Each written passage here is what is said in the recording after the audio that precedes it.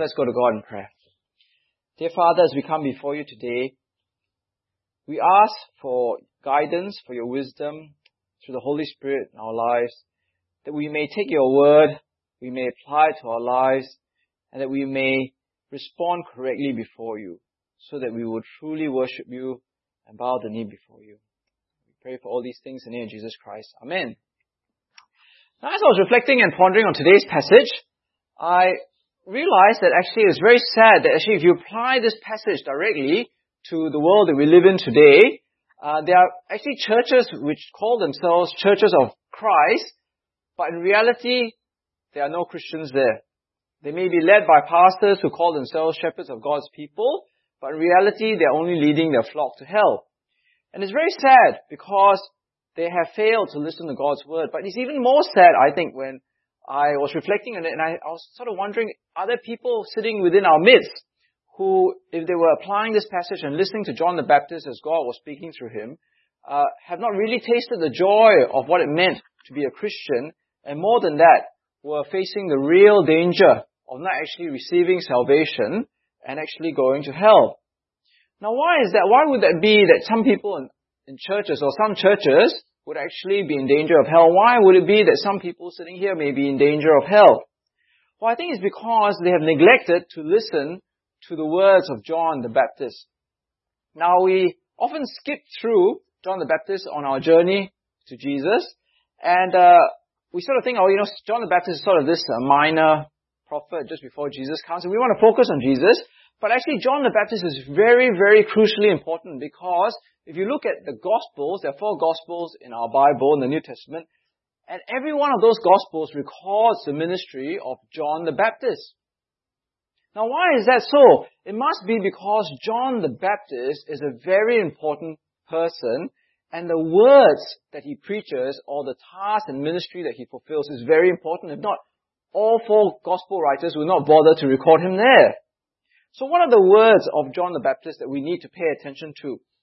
Well, chapter 3 begins in verse 1 and 2, very similarly to chapter 2. And we see in chapter 2 that the birth of Jesus was set within world history, and the same thing with the ministry of John the Baptist. So in verse 1 it says, "In the 15th year of the reign of Tiberius Caesar, when Pontius Pilate was governor of Judea, Herod Tetrarch of Galilee, his brother Philip Tetrarch of Iturea and Trachonitis, and Lysanias Tetrarch of Abilene, during the high priesthood of Annas and Caiaphas, the word of God came to John, son of Zechariah, in the desert." Now, again, as we saw in the birth of Jesus, Luke sets these events in the midst of history, of international history, the world of the Roman Empire, of the local regional history of Israel, and also of the religious history of the religious leadership in Israel. Now, we can actually quite accurately place when this happens, because it says there in verse 1, in the 15th year of the reign of Tiberius Caesar. And we know that he began his reign as a Roman emperor in 14 AD. So 15 plus 14 is what? 29. Okay? 29. Alright? So we know that this is happening within whole history at 29 AD. So it's not myth, it's not legend, it's not fairy tales. These are real events happening in real time, real people in real places, rooted in history. And we meet the person of John. And it says here that the word of God came to John, son of Zechariah, in the desert. He went into all the country of Judea, around the Jordan, preaching a baptism of repentance for the forgiveness of sins. So the word of God came to John, and he preached a baptism of repentance for the forgiveness of sins. Now, we often think of John as the Baptist, right? Because that's what the title says, John the Baptist prepares the way. But first and foremost, he was a preacher, and he was preaching about the baptism of repentance for the forgiveness of sins. Now, what does this mean? This very short and tight, very loaded sentence, right? The baptism of repentance for the forgiveness of sins. Okay, because that sort of summarizes the whole of the ministry and the preaching of John the Baptist. Now, what is that? So if you look up here, okay, on the side, so the 3 elements, right? Baptism, repentance, forgiveness of sins. So what was the baptism that John was conducting? Well, in those days, the Jews in the Old Testament didn't practice baptism. They had ceremonial washing, they had ritual washing, but they didn't have baptism. Some commentators say that in the past, maybe the Gentiles may be baptized to become part of the Jewish community, but the Jews themselves didn't baptize people. Okay, so what John was practicing was not what they had practiced ever before.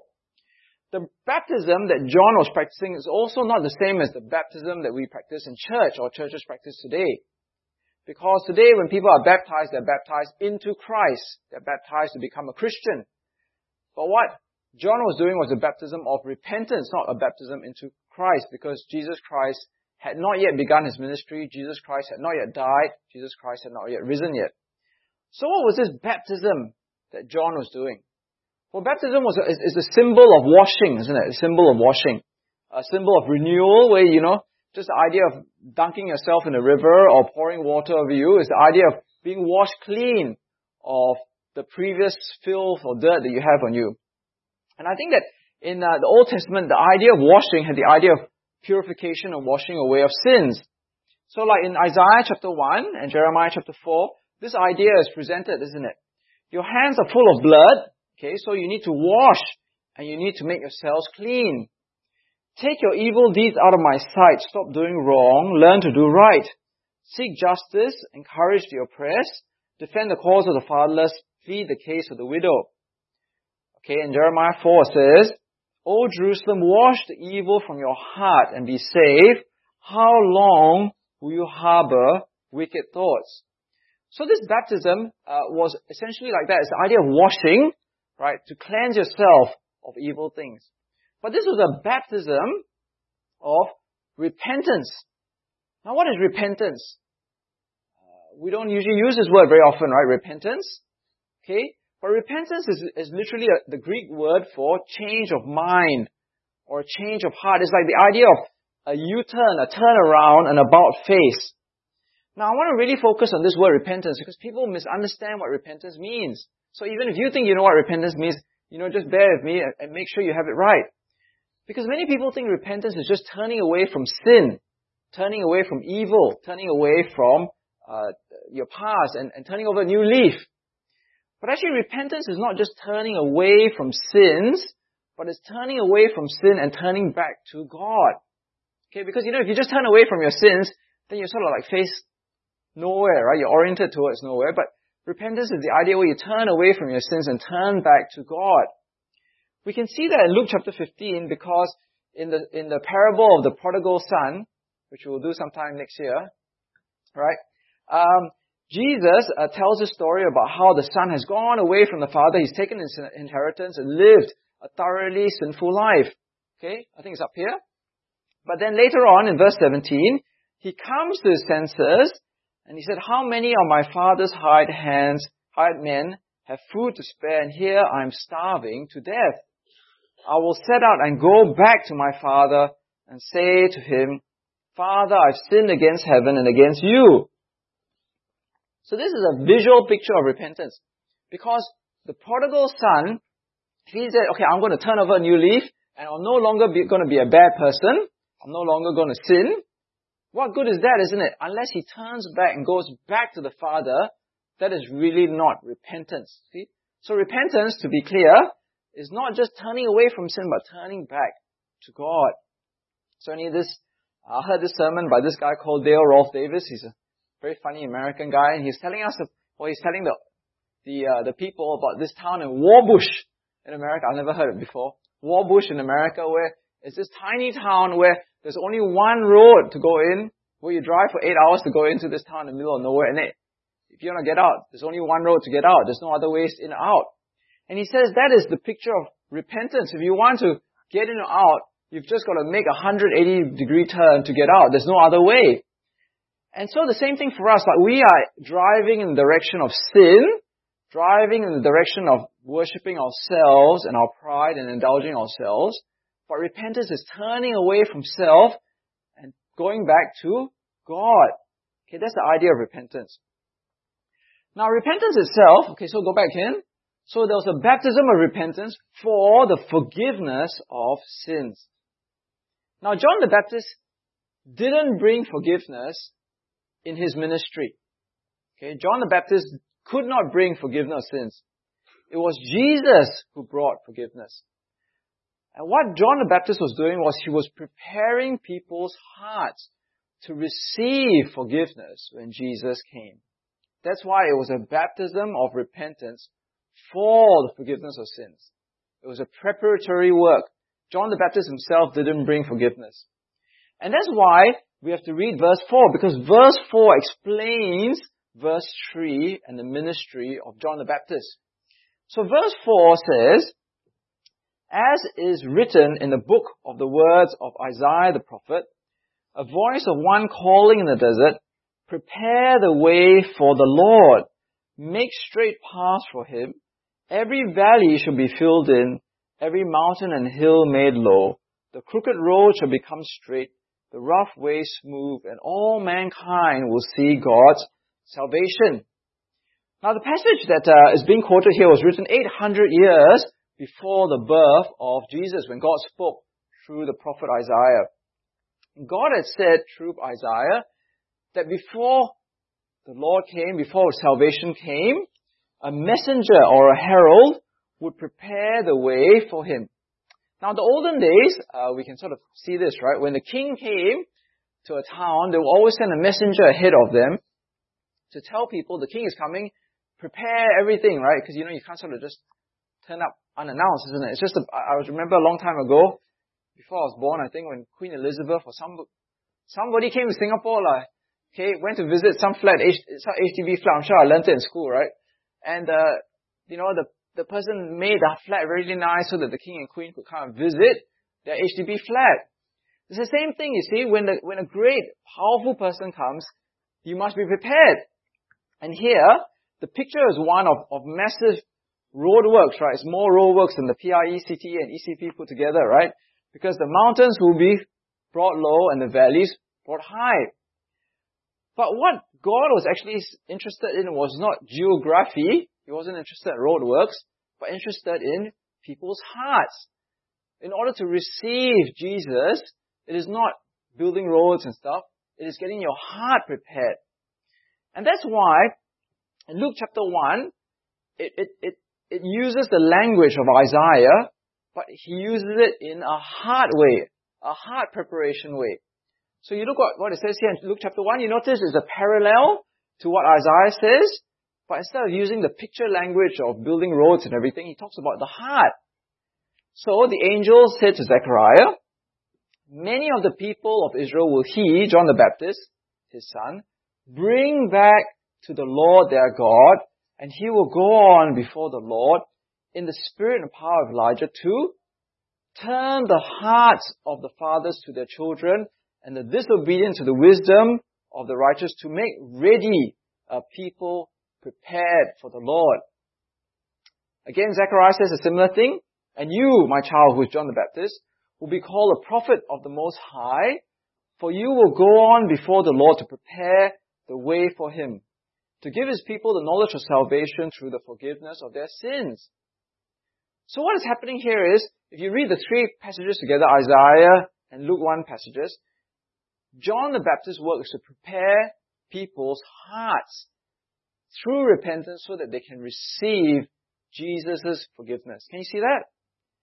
Now, that's so important for us to understand, because what John the Baptist is saying is, without repentance, you cannot receive the forgiveness of God. But let me say that again. Without repentance, you cannot receive the forgiveness of Jesus. Now, the problem today is that we often think of repentance to be a very embarrassing word. Right? So if you think of repentance, you think of some Bible-bashing maniac or fanatic at Bible lectern thumping madman preaching repentance from the pulpit, isn't it? But the thing is, actually, repentance is actually part of the Bible and the gospel message. It's not about some madman banging the Bible, right? It's not like in Australia sometimes when you're walking on the park You have these people shouting, repent, repent, right? And you start thinking, oh, repentance is only for mad people. No, repentance is actually part of the gospel message. And the problem for us is that we live in an age where Christianity, like one of my lecturers in Theological College, Mike Ovey, who's now the principal of Oak Hill Theological College in England, said, in the 21st century we preach a repentantless Christianity, where many churches do not preach the importance of repentance, and it's all about faith and what God is going to do for you. So I was reading this book again, I quoted it before from this book on civilization, and this guy I don't think is a Christian, but this is his own observation. And he says that today's Christianity is a kind of consumer Christianity that verges on Walmart worship. Walmart is like NTUC or Cold Storage, right? Okay, it is not only easy to drive to and entertaining to watch, not unlike a trip to the multiplex cinema with soft drinks or Starbucks served on the premises. It also makes remarkably few demands on believers. On the contrary, they get to make demands on God, so that the prayer at this church often consists of an extended series of requests for the deity to solve personal problems. God the Father, the Son, and the Holy Ghost has been displaced by God the analyst, the agony uncle, and the personal trainer. Right? So, if you have that sort of Christianity, you believe that sort of Christianity, without repentance, then John the Baptist says that you will not be saved. Because you have not repented, and without preparing your heart, you cannot receive the forgiveness that Jesus brings. Repentance is a really important thing. It's the first step, it's the preparatory step before you can receive Jesus Christ into your heart. Now, let's go on to verse 7 and see what true repentance looks like then. So John said to the crowds coming out to be baptized by him, "You brood of vipers, who warned you to flee from the coming wrath? Produce fruit in keeping with repentance, and do not begin to say to yourselves, 'We have Abraham as our father,' for I tell you that out of these stones God can raise up children for Abraham. The axe is already at the root of the trees, and every tree that does not produce good fruit will be cut down and thrown into the fire." Now, John is a very blunt person. Okay, he's not a people pleaser. He just says what needs to be said. Now, you can imagine that John the Baptist is in the middle of the wilderness. Okay, that's where he is. He's not on Orchard Road. Okay, he's like far, far away in the desert. People are shutting up their shops. They're traveling out to the desert to come and see him, hear him preach, be baptized by him. Now, if John were a typical pastor, what would he say? "Great to see you, all of you guys, right? Thanks for making the journey, all right? Come to my church, right? Welcome." But what does he say instead? He says, "You brood of vipers, you snakes, no baptism certificate for you." All right? Now, if you think about it, it's very, very offensive what he's saying, because when he says you brood of vipers, basically snakes symbolize Satan, right? I mean, the Garden of Eden, Satan was symbolized by a snake. What he's saying is, you people are not God's people, but masquerading as God's people, but you're actually Satan's people. Now, I don't usually refer to Eugene Peterson, but he's quite entertaining to read. And if you actually read this section, he gets the flavor of how offensive what John the Baptist's words are. He says, "You brood of snakes, what do you think you're doing slithering down here to the river? Do you think a little water on your snake skins is going to deflect God's judgment?" Okay, so that's the flavor of what John is actually saying. He's saying, look, you guys are not God's people. And why are you not God's people? Because of three errors that they are making, three fatal lies that they're believing. The first lie is found in verse 8, isn't it? Produce fruit in keeping with repentance.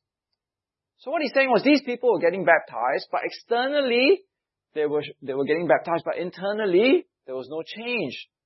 Internally their heart was not prepared for God. They were just going through the external rite, the religious rite of baptism of repentance. Now repentance is not about feelings or sorrows or tears or external, the washing of water that they underwent. But it is inside, isn't it?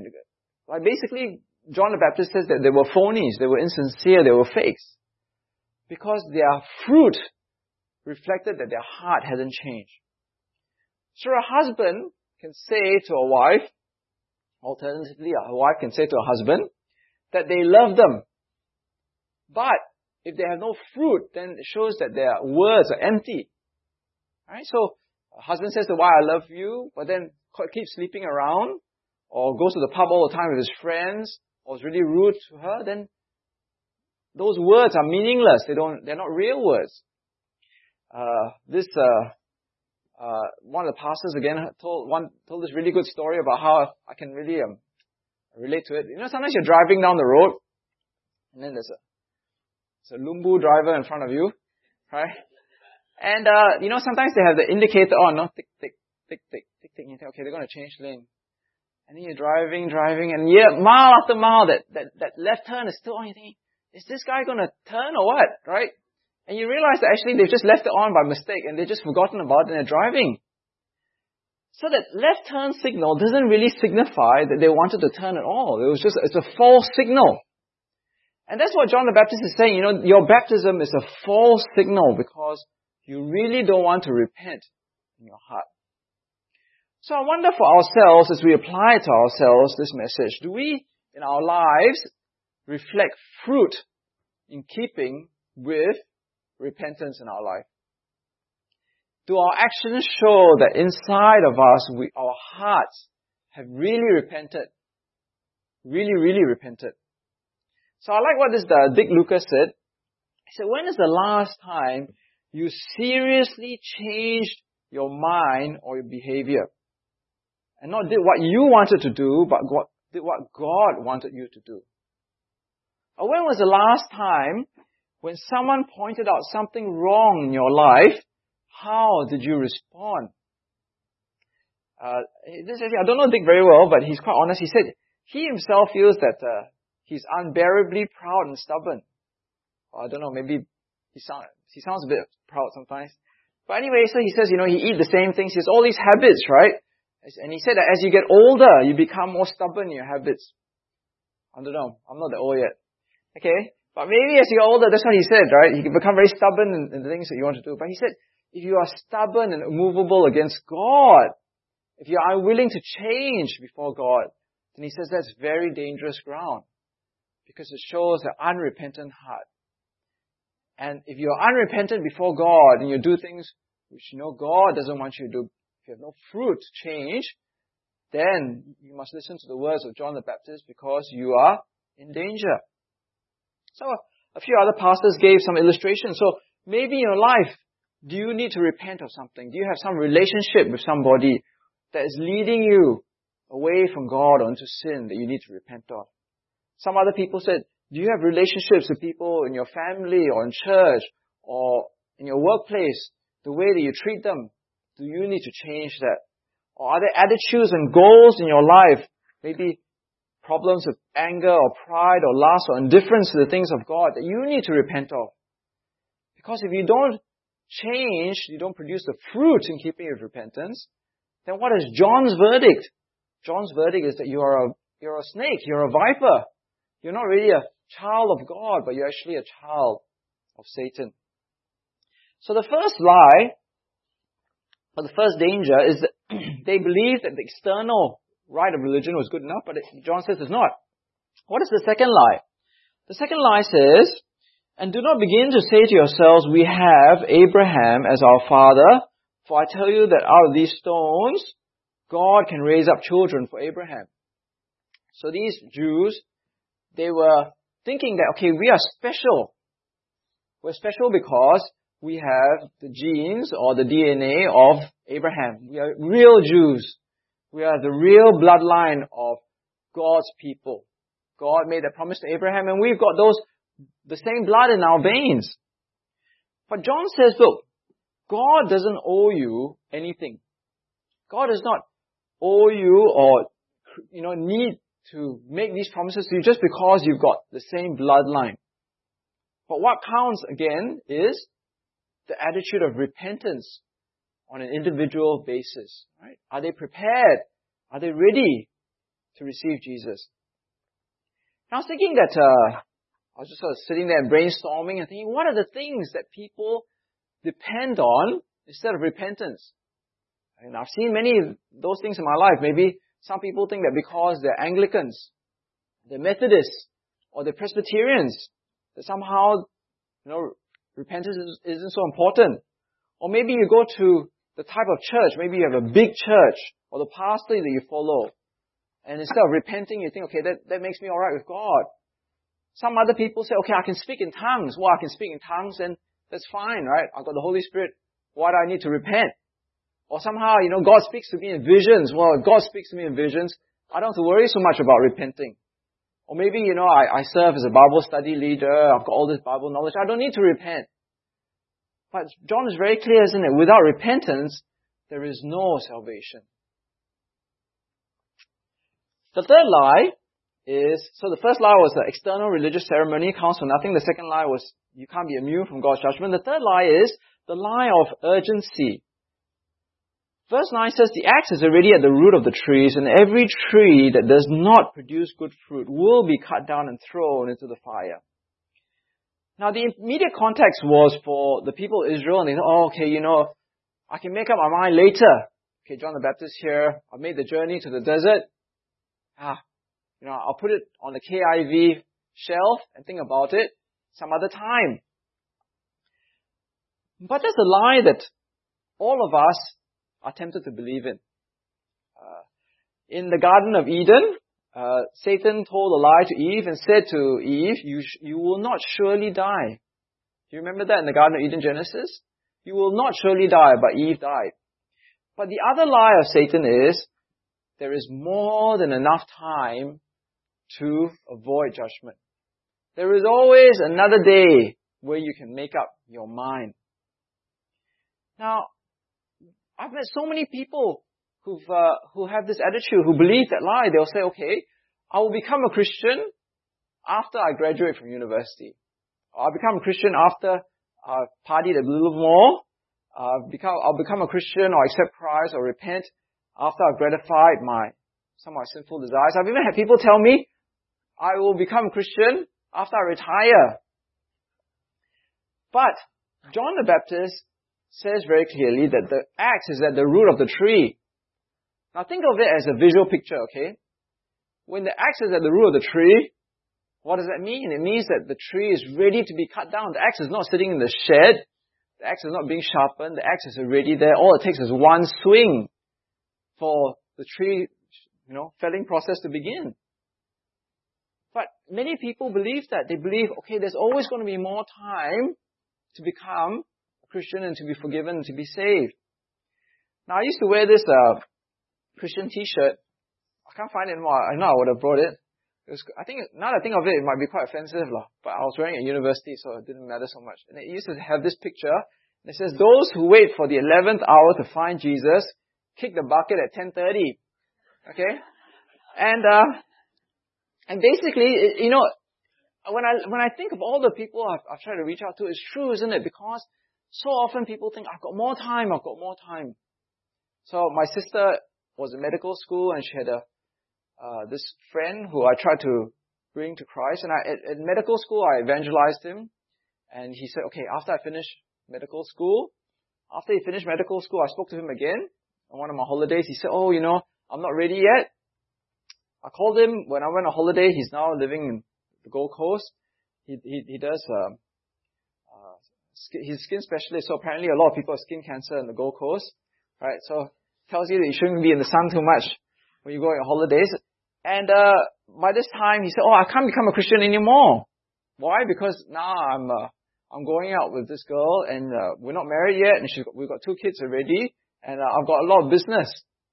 See, so he's always thinking, I've got more time, but really, actually, he doesn't have more time because he's going further and further away from God. In fact, he's further away from God now than he was when I first spoke to him in university.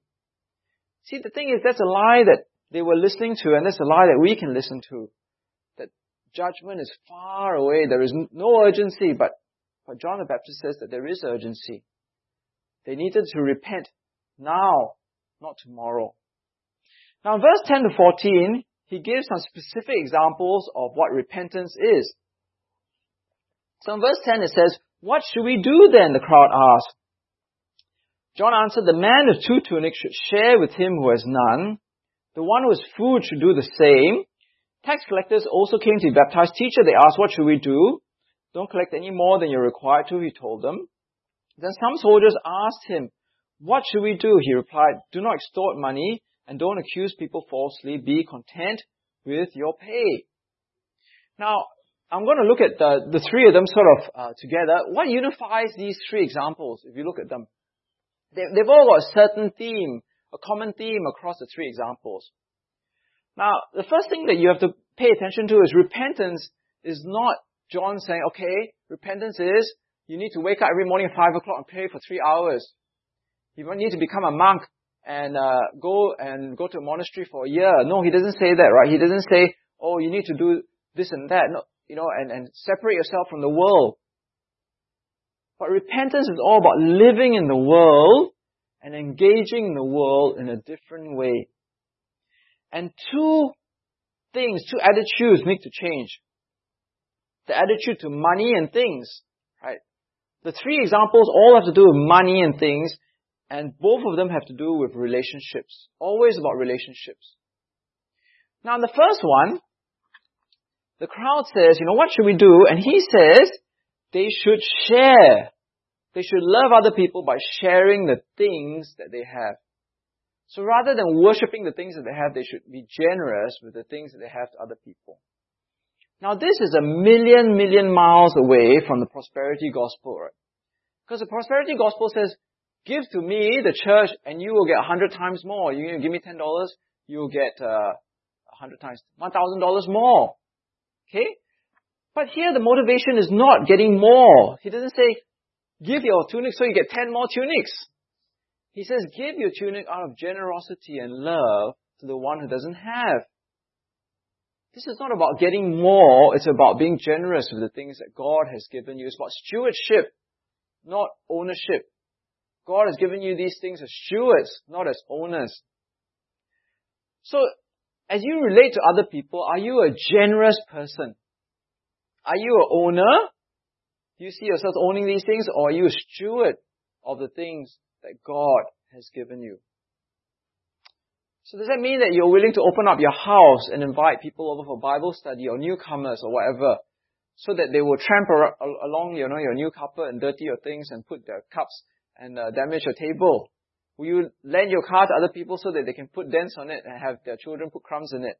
Or will you give your money away, to the poor and to missionaries? Now the next group of people were the tax collectors. Now the tax collectors in those days are not like our IRAS today, right? Okay, because in those days, they had subcontracting of tax. So basically, what happens is the Roman government couldn't be bothered with taxing all the individual people. So they said, okay, who wants to tax Hougang? Okay, then you bid $10 million. Okay, another person bid $20 million. Another person bid $30 million. So then the person who won the bid would then go and tax the people there. Now you can understand where this sort of system would lead to a lot of corruption, because then the person that won the bid would sort of impose all these taxes which may not be the right taxes because they wanted to get more money. In a similar situation, the soldiers, he said, no, don't give up your soldiering, right? He doesn't say, go, stop being soldiers or stop being tax collectors. He says, change, right? So the soldiers were shaking down people. Okay, maybe we don't know actually, we have no conception of what this means. And that's exactly what John the Baptist is saying here. Don't shake people down. Be content with your pay. Be honest. Be fair. Now, we are not tax collectors. We are not soldiers. We are not policemen that way. But are you honest in the way that you treat other people, especially when it comes to money matters? Are you greedy? Do you, try to unscrupulously get the extra buck? Do you cut corners to take advantage of people? What is more important to you? Is money and material things more important to you, or the way that you treat other people? Unfortunately, I've heard many horror stories of people who say that they're Christian and then, they do business. And then when they actually do business, they are no better or even worse than some people who don't call themselves Christians in the way that they do things. I've had bad experiences myself. People who are so-called Christian locksmith or Christian subcontractor or something. I'm sure that some of you have as well, isn't it? But that's not, that person obviously hasn't repented. So, ultimately, are we really focused on relationships and loving other people, or are we more focused on loving material things? I think that's what it all boils down to. I remember when I went to a theological college in Australia, we had a relative who promised to let us stay in their house as long as we needed to before we rented a flat. And this relative had a really nice, beautiful house. It was double-story. It had 4 bedrooms upstairs, separate dining area, separate living area, separate TV area. But we only lasted a few days, I think, in that house because I can't remember whether it was Joshua or Ben, but they were drawing on the table, not table, on a piece of paper on the table. But young kids, when they draw, they crush the crayon too hard, right? Right? They press very hard and the crayon sort of shatters as they're drawing. And the crayon fell on the floor onto their really nice white carpet. So the relative was very unhappy. Actually, it was the relative's wife was really unhappy and basically asked us to leave. So, what's going to happen now? So then, Joshua Ng managed to get some poor Christian student who only had a 2-bedroom flat to take us up in their flat while we looked to rent another flat. See, here was a student who understood the principle of repentance in the terms of their stewardship, their generosity, and their love, as opposed to material things. Whereas, I guess, for this relative, his carpet was more important than we were. And I think that's what repentance is about, isn't it? It's a real change in the way that you relate to other people and material things. So in conclusion, as we come to the end, in verse 15 to 18, this is basically John's conclusion. The people were waiting expectantly and were all wondering in their hearts if John might possibly be the Christ. John answered them all, I baptize you with water, but one more powerful than I will come, the thongs of whose sandals I'm not worthy to untie. He will baptize you with the Holy Spirit and with fire. His winnowing fork is in his hand to clear his threshing floor and to gather the wheat into his barn, but he will burn up the chaff with unquenchable fire. And with many other words, John exhorted the people and preached the good news to them. Now, here was a man, John, who knew his place before God. He didn't think he was a super duper guy. He saw himself as a very, very low guy. Now, in the ancient world, Hebrew slaves, could do a lot of things, but one thing they could not do was to take off the shoes or untie the thongs of their masters. Okay, in those days, they didn't wear Crocs, right? They had these Roman sandals where you tie them up. And the Hebrew slaves were not allowed. It was too demeaning, too degrading to take off the shoes for their masters. But what John said was that what he was in relationship to Jesus was even below that of a Hebrew slave before a master when it came to comparing Jesus and him. Basically what John is saying is that Jesus is so much greater, he couldn't find a human comparison to relate himself to Jesus. And that's why people needed to not look at John the Baptist, but see Jesus. All John was doing is preparing the way for Jesus. But there was a negative side to Jesus, and he was going to judge people. Now, what happens is that in the olden days, when they were gathering the wheat, they would have wheat. Actually, I should show you some pictures, but you can imagine a stalk of wheat, and the grain is at the top. Can you see that? My hand. Wheat, grain at the top, right? So what they would do is they would sort of stomp and bash all the wheat in like a shallow hole or depression in the ground. And then in the afternoon, when the wind comes up, what they would do is then they get a fork and throw up all the wheat into the air, and then the wind would blow away all the loose chaff and the stalk and leave all the grain behind, because the grain is the heavy part, right? Okay? And that's what Jesus is going to do. He's going to come and separate out those who repent and those who do not repent. That's what John is saying, isn't it? So don't look to me, Jesus is going to come, but Jesus is going to separate out all those people those who listen to John the Baptist and repent, they are ready for Jesus. But those who do not listen to John and do not repent, they are like the chaff and the stalks which are blown away, which are destined for unquenchable fire. So that's the conclusion that John actually wanted to give his listeners. And I think that's the conclusion that we are to come to. So given that Jesus separates and burns up those who do not repent, are you repenting? Are you repenting? Do you have the fruit of repentance in your life? Do you take this seriously? Is this something where you see that you need to repent in the way that you relate to other people? Now, it's really interesting because when you look at this passage and how it fits into the overall plan of God, the Word of God came to Isaiah 800 years before the birth of Jesus to say that this person will come and prepare the way for God's salvation. And then the Word of God came by the angel to Zechariah to say that John the Baptist would come and prepare the way for Jesus. And that came true. And then the Word of God came to Zechariah himself and said that John the Baptist was the one who would prepare the way for the Savior by turning people's hearts back to God. And again, that came true. And then now the Word of God came to John the Baptist to say that Jesus will be coming and He will be the powerful one and He will baptize with the Holy Spirit. And that also came true. But there's only one last thing which the Word of God has said, which hasn't happened yet, right? Which hasn't come true. And that last thing is judgment. So everything else that God has said 800 years ago, through the angel, through Zechariah, through John the Baptist, all of this has come true, except judgment. Now, it looks like the Word of God has a very good track record. Don't you think? So if God has said all these things and all these things have come true, then the last thing that needs to come true is judgment. And the only way that we will get through that judgment is if our hearts are prepared through repentance to accept Jesus Christ. Now, John the Baptist didn't come to stroke people's self-esteem and to make them feel good. He came to tell them the truth, the Word of God. And he made it very clear that without repentance, people were not prepared to receive the Savior.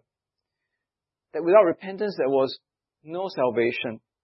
That without repentance, there was no forgiveness. If they did not repent, they were going to hell.